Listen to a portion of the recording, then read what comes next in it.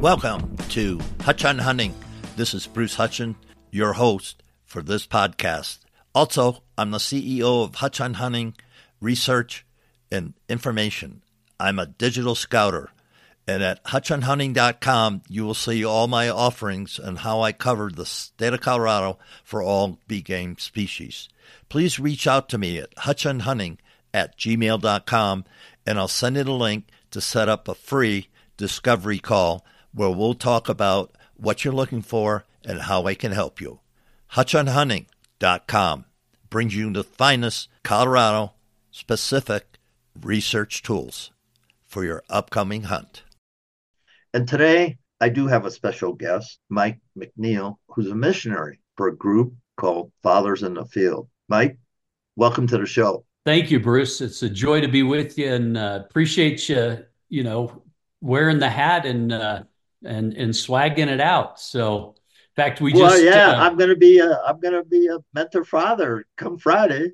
I know. I'm so excited for you. Oh, I'm excited too.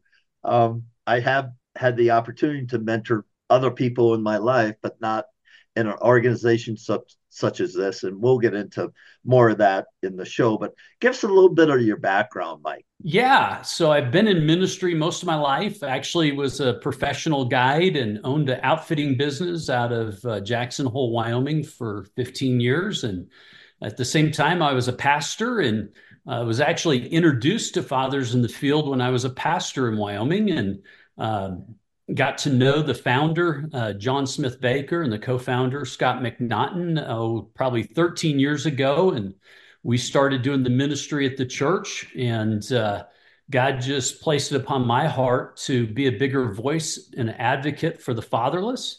And so 10 years ago, I stepped down from being a pastor to be a full-time missionary to fatherless boys, and have been on staff now with Fathers in the Field for 10 years. That's remarkable. I know your travel schedule. You've shared a little bit about that with me. And for you to just, have a great home life and life she's got to be a saint or an angel. Definitely a saint. To let you, take off and go from, I don't know, do you go coast to coast, or is it mostly in Western half the United States? Yeah, I do. I oversee our missionaries nationally. In fact, here in a couple of weeks, I'll be up in Alaska training a new missionary in Alaska. So super excited about that God raised up another missionary, because we need more. We need more men out there being a voice and battling for these fatherless children. And when you talk about my bride, I'm so grateful for her heart, because she sees the deep need. She grew up fatherless. And she saw the impact that it had on her brother that got involved in drugs and alcohol most of his life. And he just got saved here less than a year ago in his 50s. And wow. Yeah. And so she's always been just a huge support. In fact, we were just talking about this, is that I'm getting ready to mentor another boy myself. And so we're super excited about who God has for us. I just need to get through a few weeks of travel and then step into that role. In the midst of all of my travels, I still mentor a boy also.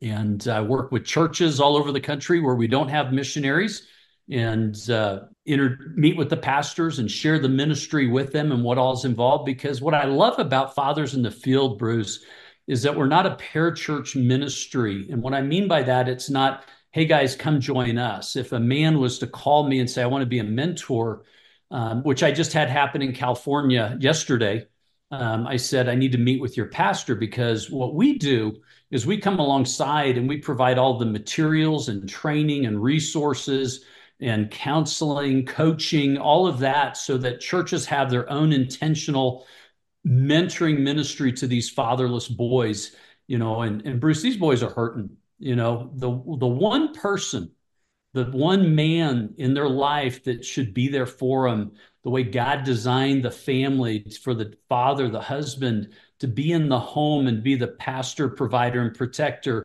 When a man steps out of that, anything outside of God's design, it's not going to work. And these boys carry that deep anger filled wound that they don't know why they're angry. But we can look around society and say, man, we got a problem. I don't know if you know this or not, Bruce, but 50% of children are being raised fatherless in America. 50%? Yep. That's a big number. It is. The inner city, Bruce, is 74%. We're one click away from looking like the inner city. All you have to do is look in our society, but if you look at like all of the mass school shootings, all but one was a fatherless boy. And if godly men in the church don't step up like yourself and disciple, mentor these boys, someone's going to, and it's usually the gangs, other things. And the percentages of fatherless men in prison, I've been told by people that work in the prison, you have the government statistics or whatever, but every guy that I know that works in there says that it's over 95, 98%. They're fatherless. They're hurting. They're angry. They don't know why they're angry. And to introduce them to their heavenly Father and to share the gospel in a language that a fatherless boy can understand is really a powerful thing. And I've been blessed to mentor boys and see life changes. There's a video on the Fathers in the Field website about David, a young man that I had the privilege of mentoring, that drug addiction, sexual addiction, attempted suicide, even when I was mentoring him. And to see his life shift and come to fall in love with the Lord and turn his life over to Christ, and to see him now as a godly man. I had the privilege back in June of last year to officiate the wedding between he and his bride. And he's a police officer now here in Colorado Springs. And more than anything, just my wife and I would look at this hurting boy that was so shut down and so broken, and at times going, man, I don't know if you're even getting through to him. To see him come to faith in Christ, ask you to baptize him, ends up barely graduating high school, then ends up at the police academy and graduating from there, and seeing God bless him with a godly woman. We just look at each other and many times just shake our head and go, who is this kid? And so it's really the neatest part about being a mentor. I always say it's better than even being a grandfather. I've got 6 grandkids, but it's even better because you don't have to discipline them.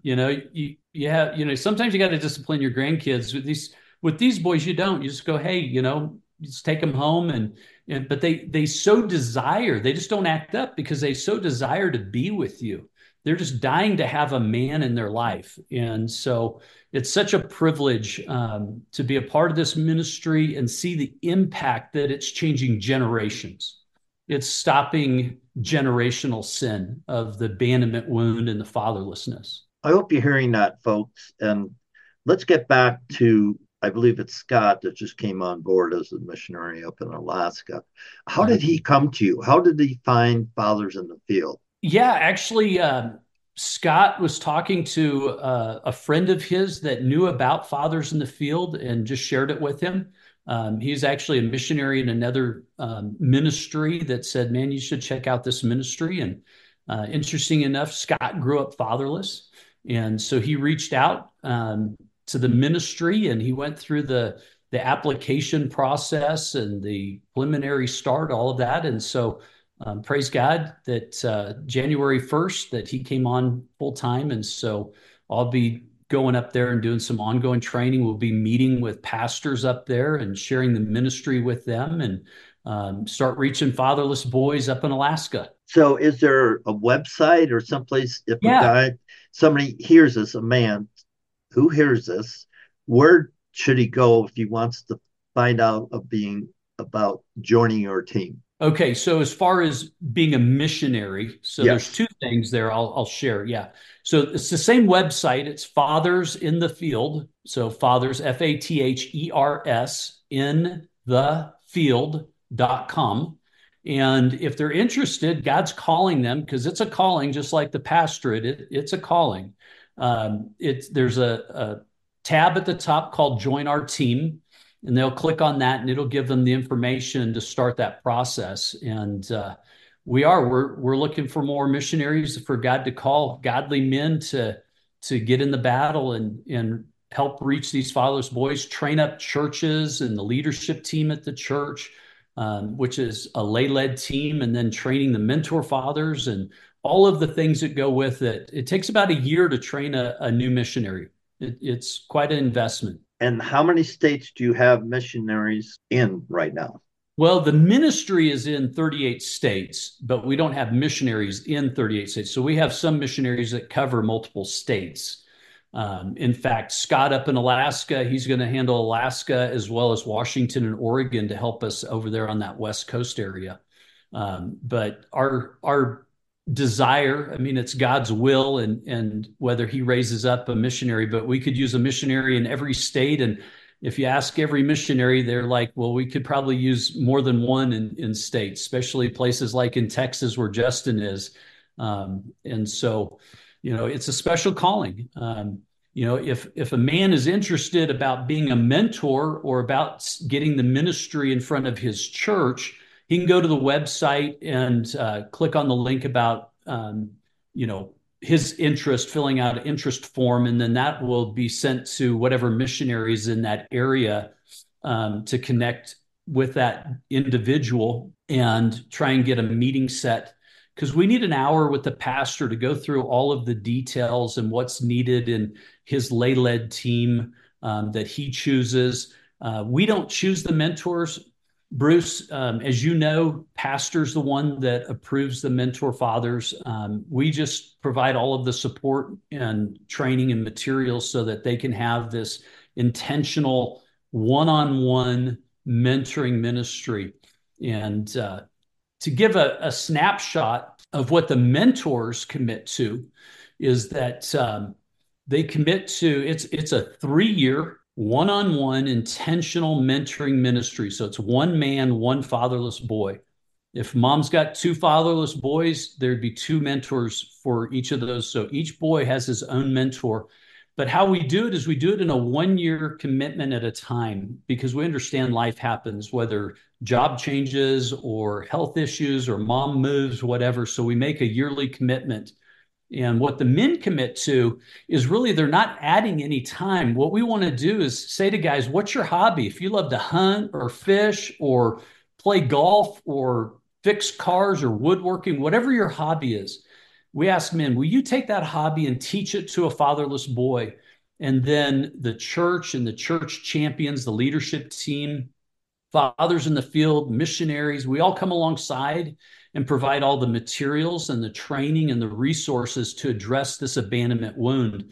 And Bruce, I know you just went through Mentor Father training recently, and yes, it's a lot of information, but the thing about it is that you get to teach them what you know and what you love to do. And I know you love to fly fish, and being able to teach them how to fly fish and introduce them into the things that we love to do. I always say is that all of us guys have these hobbies, but we've never used them for the Lord. And many times it creates conflict between us and our bride and us and the Lord.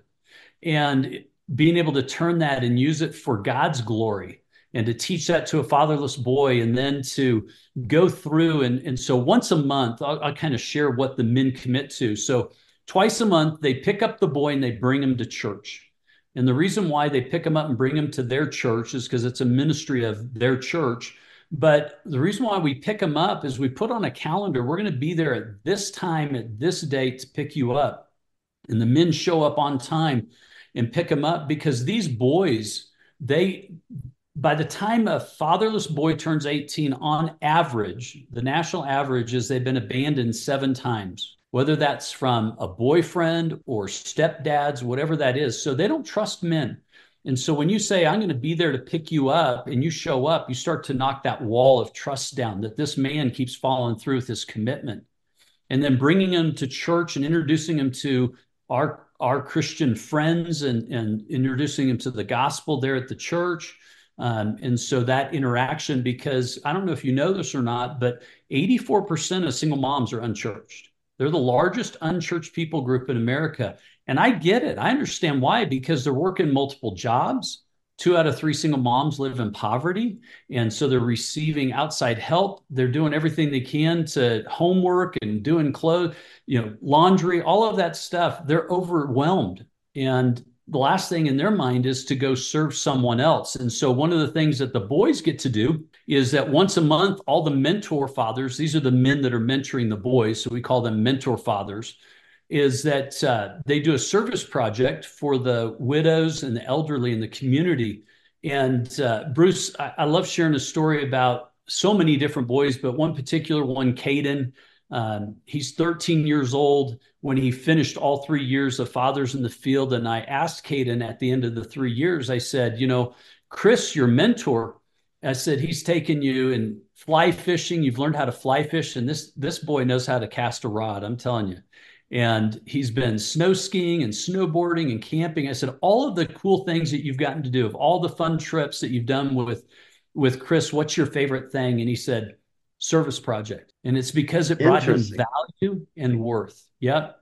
And so at these service projects, we asked these individuals if they would minister to each of these fatherless boys, and we call them field buddies, is that if you would come up to them, look them in the eyes and say, thank you so much. I couldn't have done this without you, because they don't believe they have any value or worth. And it's the first time they realize they do have value and worth. And that it just starts to, everything we do is so intentional to address the abandonment wound, that they have a heavenly Father that'll never leave or forsake them, that they were created for a wonderful purpose, that they're not a piece of garbage, because every fatherless boy believes they're a piece of garbage. If you think about it, the one man that should be our hero, our dad, that says, you're a piece of garbage and walks away from you, you think there's something wrong with you. In fact, a lot of these boys think it's their fault that their dad abandoned them. And so by doing these service projects, so that's the third contact. And then the fourth contact is the journey guide and doing something fun.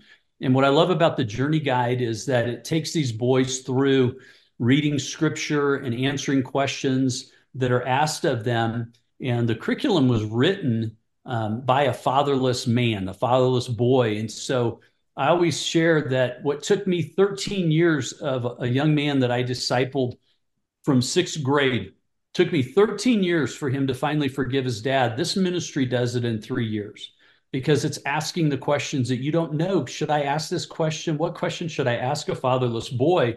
And when you have someone that was fatherless and knows what questions to ask, it really gets to the hard issues. And then, so those are the 4 commitments. So if you think about it, you're not adding any time to you're just taking a fatherless boy and doing life with them, right? You're already going to go do whatever you love to do. And so you're going to take them and do your hobby. And so you're adding 20 minutes or 30 minutes to go through a journey guide. And you're already going to church. So you just pick them up, bring them to church. So if you're not serving, there's a couple hours a month that you'd be doing the service projects. So you're just not adding time. You're just inviting someone into your life.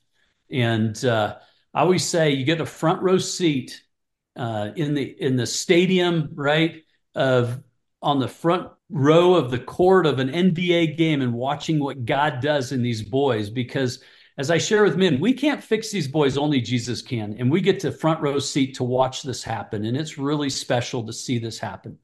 And I'm amazed at how many of these boys come to faith in Christ because a man cares and a man is committed to these boys. And so it's special. And then to add to all of that, we do a special signing ceremony. I always say it's kind of like a baseball signing, which I went through, I went through a baseball signing. And so anyhow, and played semi-pro ball. And anyhow, it's a special time. It's where everybody makes their commitments and everybody gets to put their hats on and commit to the 4 contacts a month. And we tell the boys, if you follow through with your commitment, the mentor has got a year-end celebration trip planned.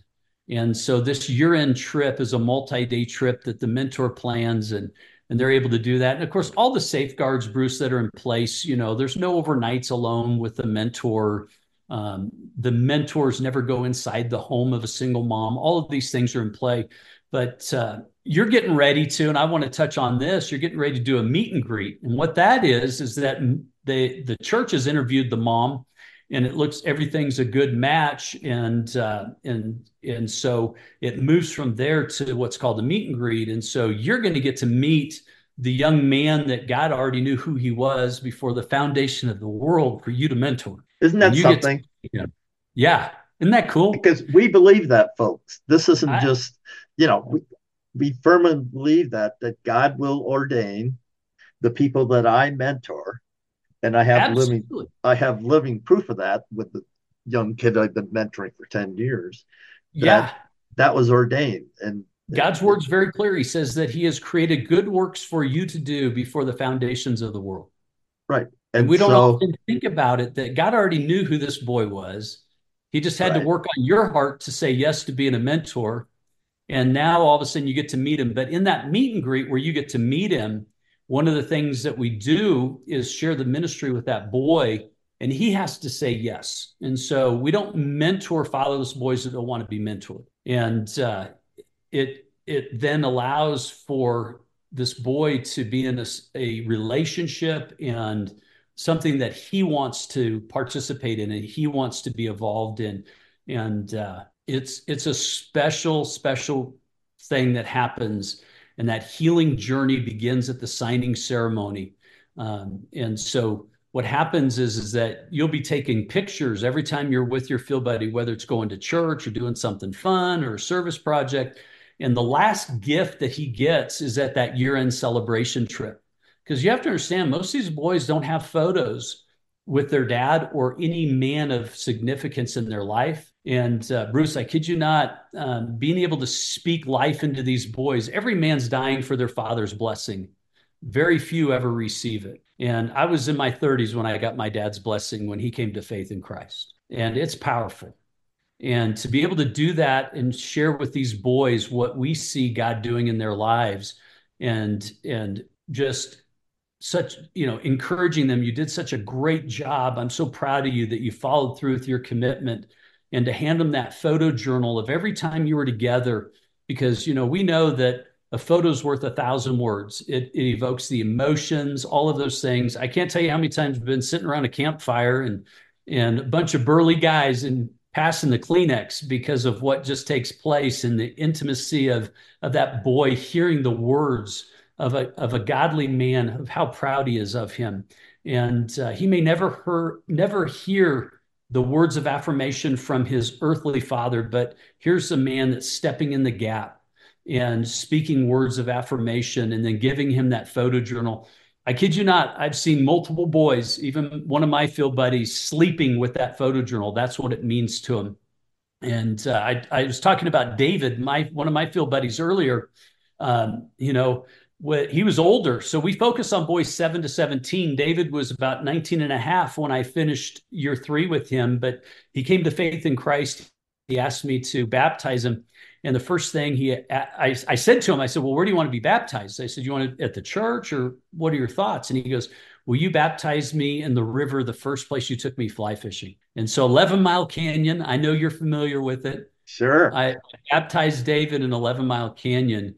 And the first thing he said to me was, can I get those pictures to put them in my photo journal? And he'd already received 3 of them, Bruce. We'd already finished year 3.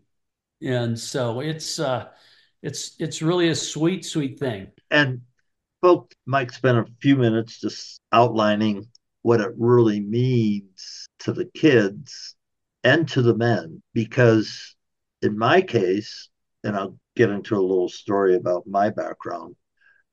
Simply when I left high school, my father looked at me and said, good luck. Mm.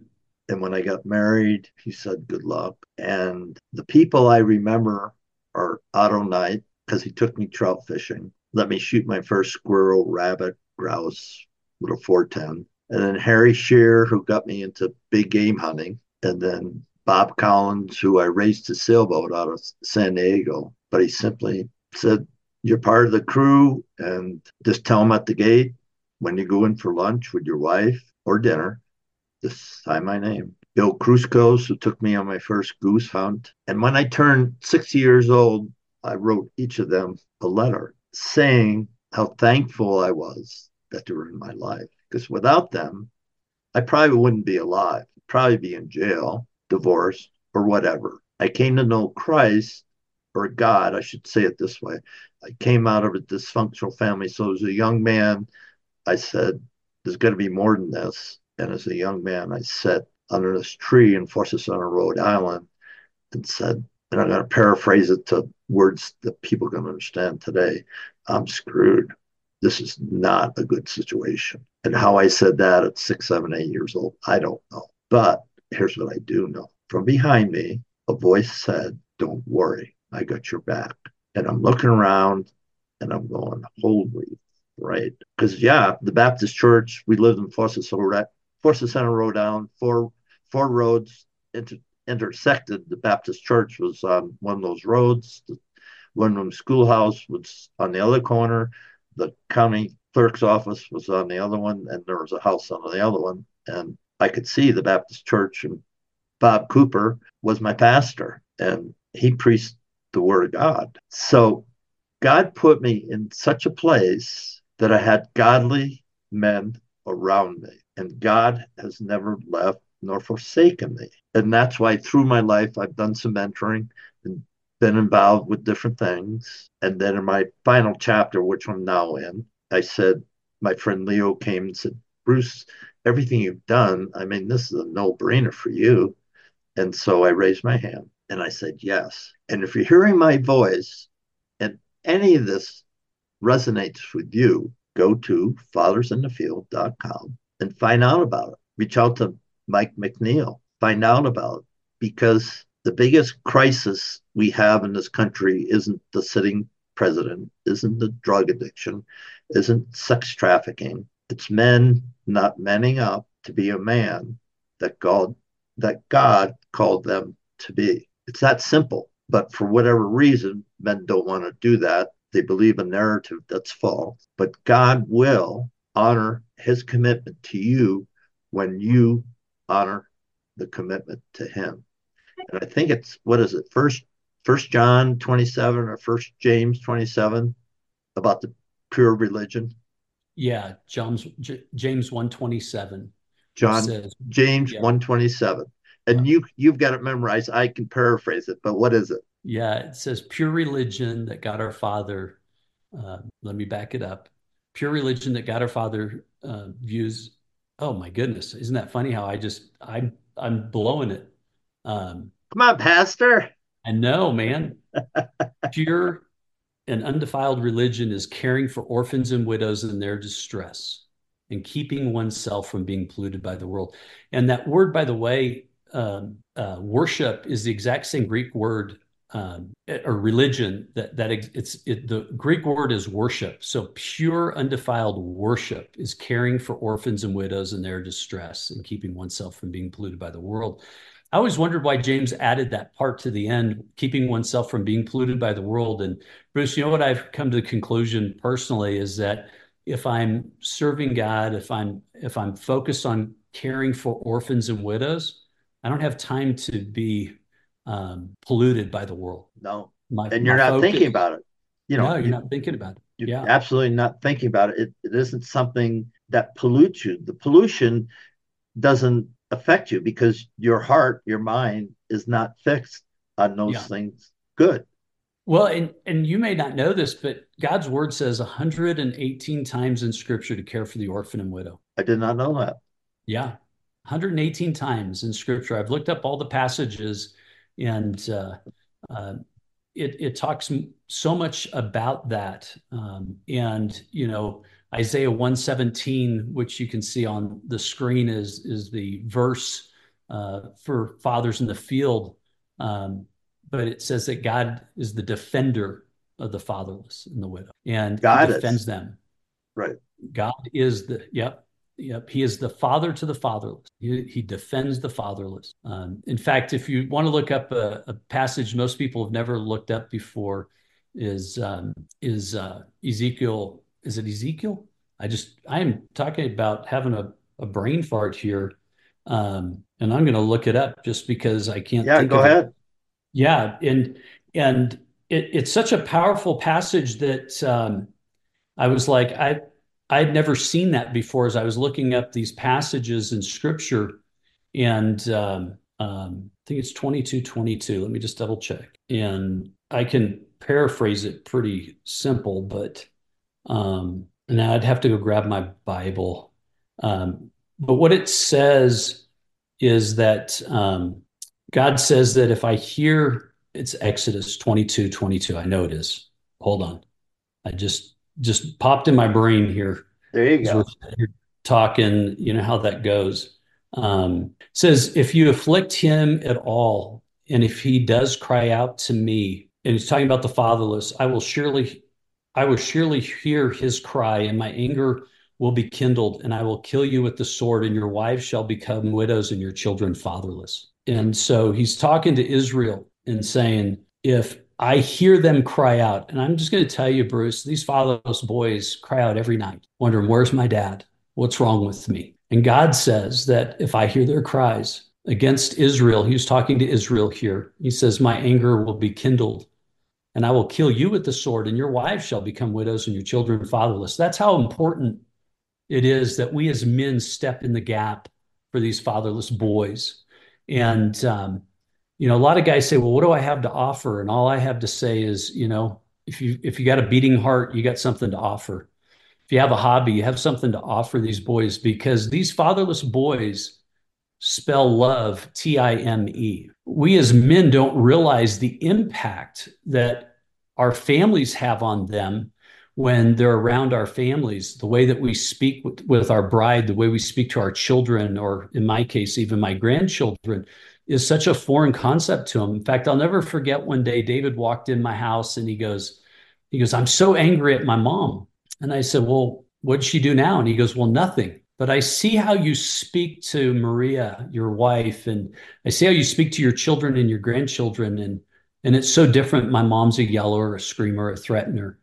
And I said, you know what, David? I said, we need to give grace to your mom. I said, you know, she just doesn't have good tools. I said, it's like plowing a field with a fork. You can do it, it's just not very effective.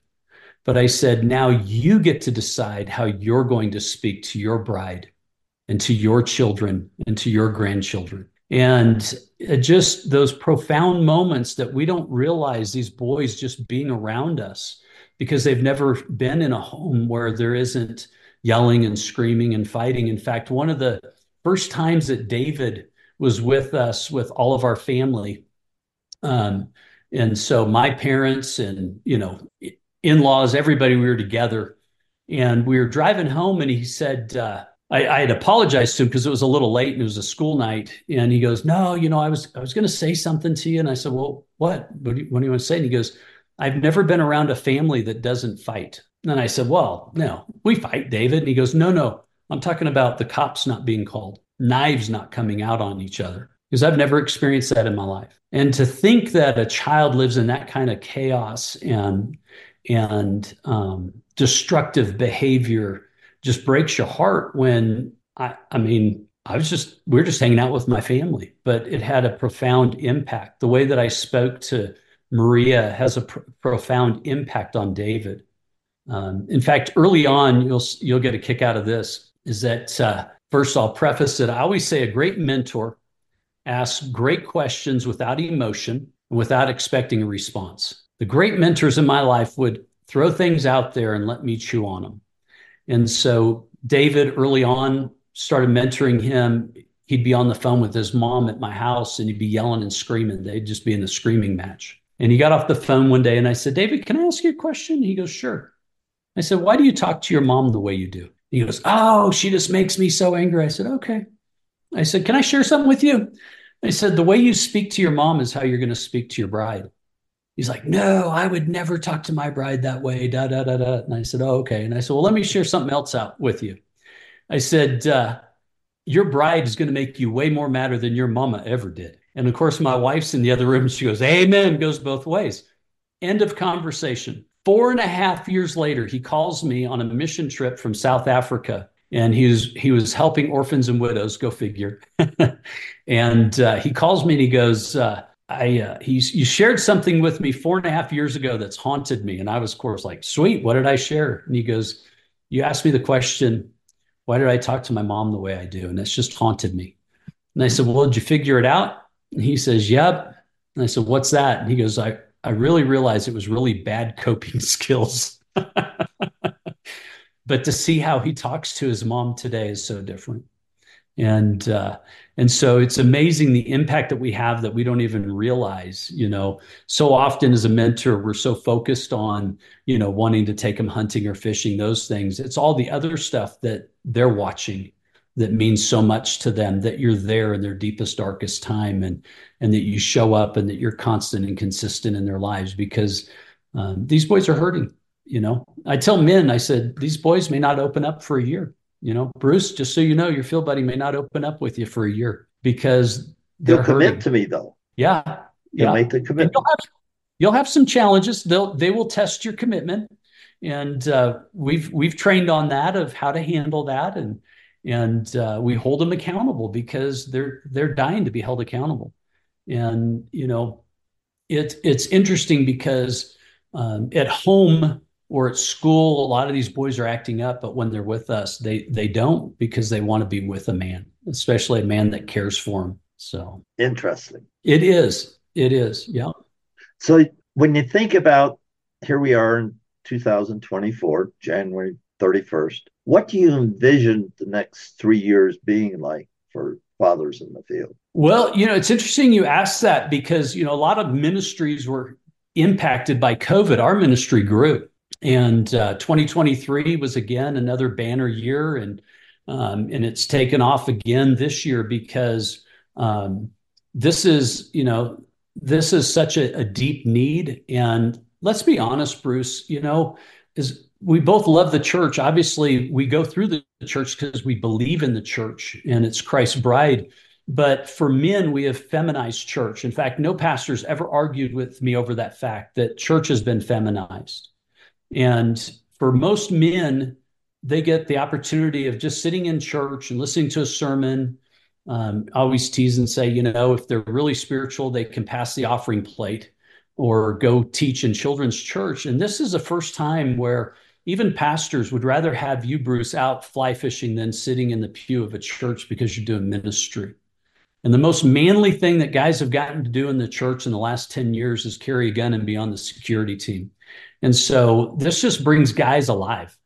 It just brings you alive, because now you get to firsthand see what not only God's doing, but what was Christ's command before he ascended into heaven? Go make disciples. And the church has spent 2,000 years trying to define what that looks like. And all we have to do is, I always laugh and go, the disciples always ask Jesus, what do you mean by this? What do you mean by that?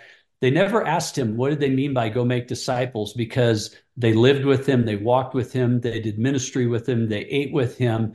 And so they got it. And so by going and discipling a fatherless boy, and you're eating meals with him and windshield time, behind in your truck going down the road, and doing service projects, just doing life with these boys, it's discipleship. We say mentor to men because when you say discipleship, it kind of scares guys. But when I talk to pastors, it's the word I use. But it truly is, because you're mentoring him in your passion, what your hobby is. And that lights us all up. Anytime we get in a conversation about fly fishing or, guys into duck hunting or woodwork, we light up because it's something that we're passionate about. And to be able to teach that to a fatherless boy and see him get excited because we're excited about it. I always laugh because every field buddy, and I will tell you this, your field buddy that you're getting ready to mentor probably has never fly fished before. And all of a sudden he's going to become an avid fly fisherman. And so I have to share this with you because everybody laughs at me when I share it, but it's so true. I love teaching people how to fly fish, Bruce. You know why? It's all about lying and deceiving. That's true. It's all about lying and deceiving, right? We're going to take and we're going to tie a fly that looks like a bug, but it's not, right? And then we're going to present it on the water and it's going to come floating along. A fish is having a good day and boom, he hits it. But the coolest thing is standing in a river with a fatherless boy that you've taught him how to fish and say, you know what? What we're doing is we're lying and deceiving these fish. What in your life that's coming at you that looks good, but it's a lie, deceiving, it could cost you your life. And it just opens up wonderful, wonderful conversation. Or like if you're into shooting, right? And always trying to hit the bullseye, everything is off the mark. If it's outside of God, it's off the mark. And so it just gives these great conversations that you get to have in God's creation, God's amazing classroom, the outdoors, that no video game could ever compete with. And the truth is that most single moms use video games, electronics as babysitters. And so here's an opportunity to be adventurous. And so many of these boys have helicopter moms, that I can't tell you how many 10-year-old boys I've met that don't know how to ride a bike or tie their shoes. In fact, I was on a turkey hunt on a year-end trip with some guys, and one of the boys' shoes was untied. And I said, hey, you might want to tie your shoes so you don't fall on them. And he goes, well, I don't know how to tie them. So we're sitting in a turkey blind. And I said, all right, we're going to learn how to tie your shoes. That's what we did. Sitting there waiting for turkeys to come, and I taught him how to tie his shoes. Can you believe that? It's just the difference that God created women and their roles different, of that coddling and care. For us as guys, every scar's got a story, right? And that adventurous spirit that God has given us, and to be able to see that open up in these boys, it's fun to watch. But more than anything, it's watching them be healed of that deep wound and come to a place of understanding that, just like their dad abandoning them and their dad's a sinner, they realize they're a sinner and they also need forgiveness of Christ for their sins. And once they accept that forgiveness, they're called. God's word says that we need to forgive others, and that includes their dad. And so as they go through these 3 years of curriculum, in year 3, Bruce, you'll work with them and walk through. We don't make them do it, but we walk them through it to write a letter to their dad, whether he's alive or dead, and to say, what you did was wrong. It deeply impacted me. It deeply hurt, but I choose to forgive you because Christ has forgiven. And that's very healthy, folks. If you've never done that, if you're hearing my voice and there's somebody that you need to forgive, not what they did, and it could be anything that did against you, but if you just sit down and write that letter, Mom, Dad, Bob, Bill, Harry, Mary, doesn't matter, and write that letter. And if they're alive, I would send it to them. If they're dead, just write the letter, fold it up, give it to someone. it. Yeah. But in the Bible, and Mike can speak to in-depth Bible better than I can, but in the Bible it says, once you forgive, then you're forgiven. But if you don't forgive, you're going to carry that. And that's not good. That's not good for you. So seek forgiveness of yourself, because so many of us, I'm going to raise my hand, have been, I say, off the reservation. And through work and prayer and counseling, I learned to forgive myself. And that sets you free. Just like accepting Jesus sets you free. A freedom that you could never, never, never know without that, without Christ. Your thoughts on that? Yeah. I always say that, the offenses we carry and that unforgiveness, right? It doesn't affect the other person. It's what's affecting us. Oh, yeah. Because the other person doesn't even care. Yeah. And they don't even remember. That's why these boys are acting out, is because they're so angry. They don't know why they're angry until we're able to show them where that anger comes from. But Bruce, let's be honest. All of us have a father wound. I know I've wounded my children, maybe not intentionally, right? Or unintentionally, but to be able to say, I know if I've hurt you, can I please ask for your forgiveness? Well, for these fatherless boys to realize that their anger and their mad is that it's that unforgiveness, and it's what's eating them up inside. It's not eating the other person up, but when they say, you know what, I choose to forgive you, even though what you did was wrong, I choose to forgive you. There, like you said, those chains are off. There's freedom in that. And as the saying goes, and I don't know who it's accredited to, but wounded people hurt other people. Yes. Forgiven people that are willing to quickly forgive. And I can always tell, Bruce, when someone still has a father wound, because guess what they talk about? They talk about the wound or the offense at someone, right? I mean, it's the first conversation that'll come up, is that they'll say, oh yeah, I've forgiven my dad. And then they get into talking about all the things that he did to him. I'm like, you haven't forgiven him. Because if you've forgiven someone, there's nothing left to talk about. Thank goodness that Christ forgives our sins, that he throws them as far as the east is from the west, never to be brought up again, never to be rubbed in our face, anything like that. That beautiful grace that he's given us and forgiveness. And to be able to extend that to other people, you live you get to be able to walk a life of freedom and joy and peace. And it's amazing that, that unforgiveness affects our thoughts, our emotions, and our actions, and in a very unhealthy way. But when we're able to say, you know what you did was wrong, and we're not even talking about that other person asking for forgiveness. And the other thing that's really clear to understand too is forgiveness is not reconciliation. Forgiveness is not reconciliation. Reconciliation is something completely different. Reconciliation has to do with trust and a bunch of other stuff, but forgiveness is me. I'm the only one that can give forgiveness towards someone else. And to walk through that and watch these boys come to that place and make that decision. And we don't force it on them, but it took David 4.5 years to finally write that letter to his dad to forgive him for his abandoning him, and I've seen some of these boys, if you can believe it or not, that they've written a letter and actually even posted it on Facebook. Whoa. Oh, yeah. Yep. I know some boys that have done that, as well as all of a sudden within weeks, their actual biological father reached out to them, and again, it doesn't mean reconciliation. That's a different piece. That takes time, and that wound could be so deep that you go, I choose not to have you in my life, but I still choose to forgive you, if that makes sense. And I hope it does, folks. If you understand what Mike's saying, you were hurt, but you can take the emotional hurt through forgiveness with the benefit of Christ to heal yourself through Christ and let all the other things fall into place if they're going to. Yeah, like you said, it doesn't change what they did was wrong. And by understanding that forgiveness doesn't say what they did was right. Forgiveness is just saying that I no longer harbor it in my mind. And when you're able to do that, then there's no ill words that come out of your mouth anymore about that individual, because you've chosen to forgive them and move on. And so I clarify that too, is forgiveness doesn't mean that what they did was right. That's not the case. Yeah. You're actually saying please what hear you that did was wrong. Right. Yeah. Please hear that, folks. We're not saying that at all. Yeah. Not at all.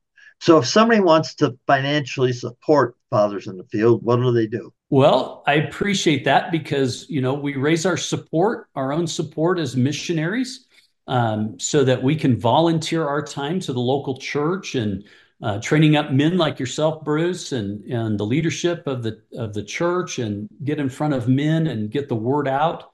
Opportunities like this. But as far as support goes, we are a 501c3. So, there is right now, at least as long as the government gives us a tax, deduction, you have that benefit. And so if you go to the website, there's a button on there. You can click on Donate Now. Or if you want to have a conversation with me and talk more about the ministry, reach out to me through Fathers in the Field and just say, hey, Mike, give me a call, and I'll do that, because I get all those emails. And I'd love to visit with you more about partnering with us, because I will tell you, not only myself, but every missionary on staff, we will battle on your behalf.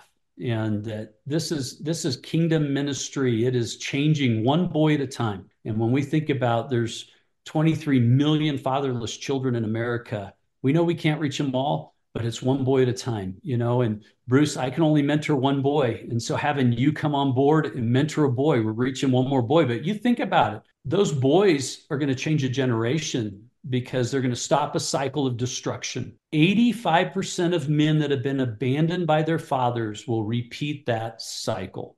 They'll abandon their children. The other 15% become the CEOs, CFOs, presidents. They're going to try and prove through their success that they can be loved by their dad, which is not true. It can't happen. So, no, that can't happen. It doesn't happen. And no, so, fatherless men were fatherless boys that make fatherless boys. And to be able to stop that cycle of destruction, and to see someone like a David, that he's going to have he's committed to his bride. He'll be committed to his children, that he's changing a whole legacy of generation and stopping generational sin that is rampant I believe it's the number one social issue we face in America is that fatherlessness. And all we have to do is look around, right? Look in churches. Where are the men? Where are the men? And it's time to quit being silent and to say, Lord, here I am. I don't have much to offer, but here I am. Use me, and God will use you. Be careful when you say that, folks. You better mean it. You better be. Right. But there's so many ways to be advocates too, Bruce. In addition to being a mentor like yourself or connecting us to your pastor, supporting financially is huge so we can keep reaching more churches and more boys.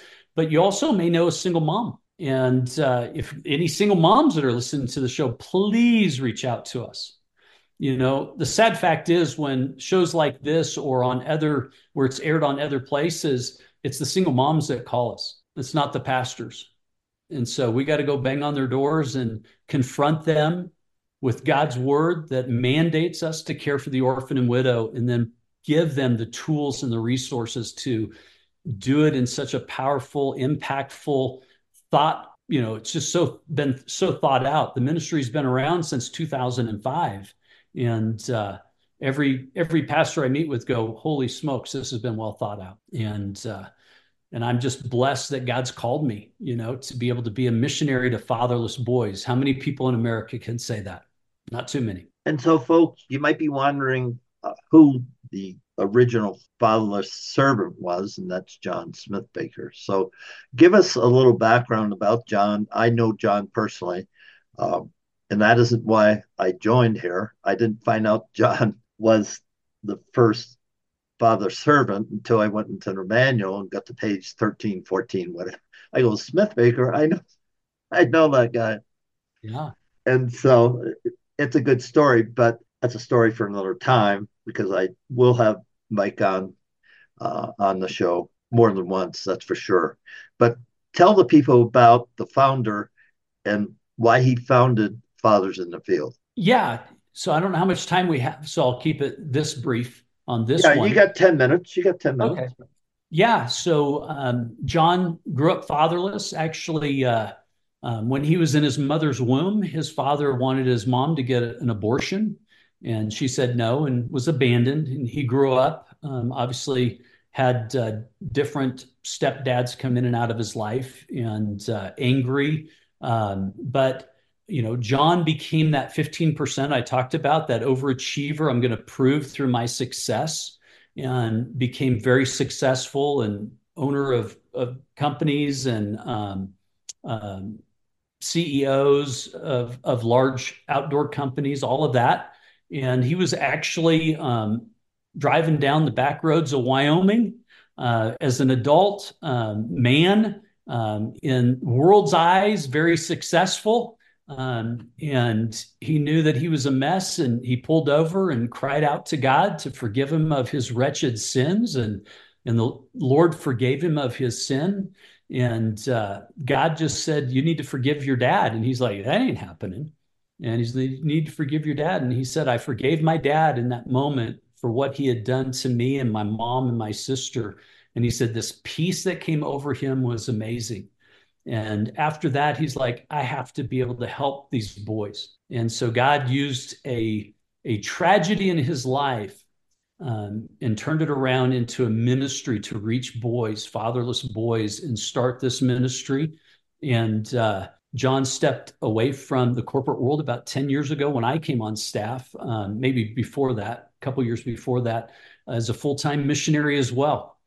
And so in 2005, Fathers in the Field got started through his local church in Lander, Wyoming. Went to his pastor and had a heart for it, and they put it together. And now it's a national ministry. We're in 38 states, and every day we see more and more boys in churches. People ask me numbers. I'm like, I have no idea, because it changes every day. It's every hour. And again, on Friday, it's going to change again with you, brother. Yes, it will. And, yep. And so as long as that young man says yes, then you get to move on to that amazing signing ceremony and start that process. But I have a little insight on that situation, because Mom, I think, had shared with the boys, and they were beyond excited about being mentored. And so, but But again, we want those boys to make that decision because this is about them. And I'll tell you what, I'm excited for whoever your field buddy is because you're going to be a great mentor, my friend. And I get to hang out with some of the greatest guys in the country that are just loving on these boys and hearing the stories and seeing how not only does it change these boys, but it changes us as men when we get to be used by God in a way that we never knew we could be. And to see God work in such a powerful, mighty way through these boys. And we look at it and go, we didn't do anything. It's like with David, like, I didn't do anything. I just showed up. And just to watch what the Lord does, it's pretty powerful. And by the way, there's some great videos on the website, testimonies from single moms, mentors, field buddies. You get a chance to really encourage you to check out those videos. But we're looking for advocates that are willing to help us reach the fatherless and share the gospel with them in a language they can understand. And joining us, the easiest way is to go to the website. Whether it's God's calling you maybe to be a missionary or to support financially or connect us with single moms that you may know, whatever that looks like, being a mentor and getting the ministry going in your church. I can't encourage you enough to don't wait, but at least jump on there and get your information on there so that we can be in contact with you, because we'd love to continue a conversation individually, one-on-one with you. Thanks, Mike, for being on the show and sharing the vision and the journey and really the heart of God, because yes, he created all this, but he gave man dominion. And so we're to be stewards, we're to be disciples, we're to do the work, and he's there to help us, but we're here to do the work. And one thing I'd like to say is that through my years of hunting, I started in 1966, and fly fishing, I started actually earlier than that. But it's amazing when you get in a cabin around a campfire and we're all equal. There's no zeros, there's no titles. If you're sitting around that campfire, you're part of that community. Now, fathers in the field take it one step further, because the central figure, central to it all, is Jesus Christ. So if you've never given your heart to Christ, give me a call, send me an email at hutchonhunting.com, reach out to fathers in the field and say, I'm a man, I need some help, and we'll get you that help. No question about it. Because if you're at that point in your life that you need somebody to come alongside and give you a hand, get you out of wherever you're at, we can do that. I know Mike's heart. I know my heart. I know my friend's heart. And so we're here to be that opportunity for you to say, okay, enough's enough. I'm going to man up, cowboy up, however you want to say it, and be the man that God created me to be. And your life will never be the same. Final thoughts, Mike? I just love listening to you there, and Bruce, and I couldn't agree with you more. That one thought I just had was, if you're a man, not a boy 7 to 17, but you're a man and you have a father wound, maybe you were abandoned as a man. One of the new resources that Fathers in the Field just put together, and it's a separate website, it's called manenoughtoforgive.com. And it's a resource there for you to go through and walk through that forgiveness of being able to basically taking what we did for boys, but put it in language for men, and especially godly men that they know the Lord, but they've never forgiven their dad. And how do they do that? And so to be able to walk through that book, and there's a workbook that goes with it. So I was just thinking of that, if you're like, how do I do this? Well, because of how many men that we work with, a lot of them have come and said, I've never forgiven my dad. How do I do it? Or they've gone through it with the field buddy going, I need to do this with my own dad. Anyhow, it's a great study. If you want to do a great men's study at your church, I just want to put a little plug on that, just because I know all of us have been wounded by our fathers, whether intentional or unintentional, but especially if you've been abandoned by your father, especially as an adult man. I'd really encourage you to go through and read that, in just the freedom of being able to say and write a letter and to give it to your dad or to your best friend saying, Dad, what you did was wrong. It deeply hurt. It's deeply affected me. And I choose the grace of God and the power of Christ. I choose to forgive you. And I'm telling you, the freedom that comes from it Hatch, as I shared this ministry with my dad when he was alive, I shared it with him about 13 years ago. My dad got up and walked away from the table 4 times because that wound was still there, because my dad was a pain. My dad chose to break and stop the cycle of abandonment in my family and never divorced my mom. But he didn't know how to be a dad because he was never fathered. And that's a beautiful thing that we get to do. That foundation that we get to build on in Fathers in the Field is on faith, fatherhood, and forgiveness. And as they come to faith, but they get to see a godly man model what it means to be a father, and to have a man in their lives that they can walk through life with. It goes beyond the 3 years. As I always say with these young men that are, I say young men, I mean, a lot of them are all already in their 40s, is that I'll always be in your life. And as long as you want me there.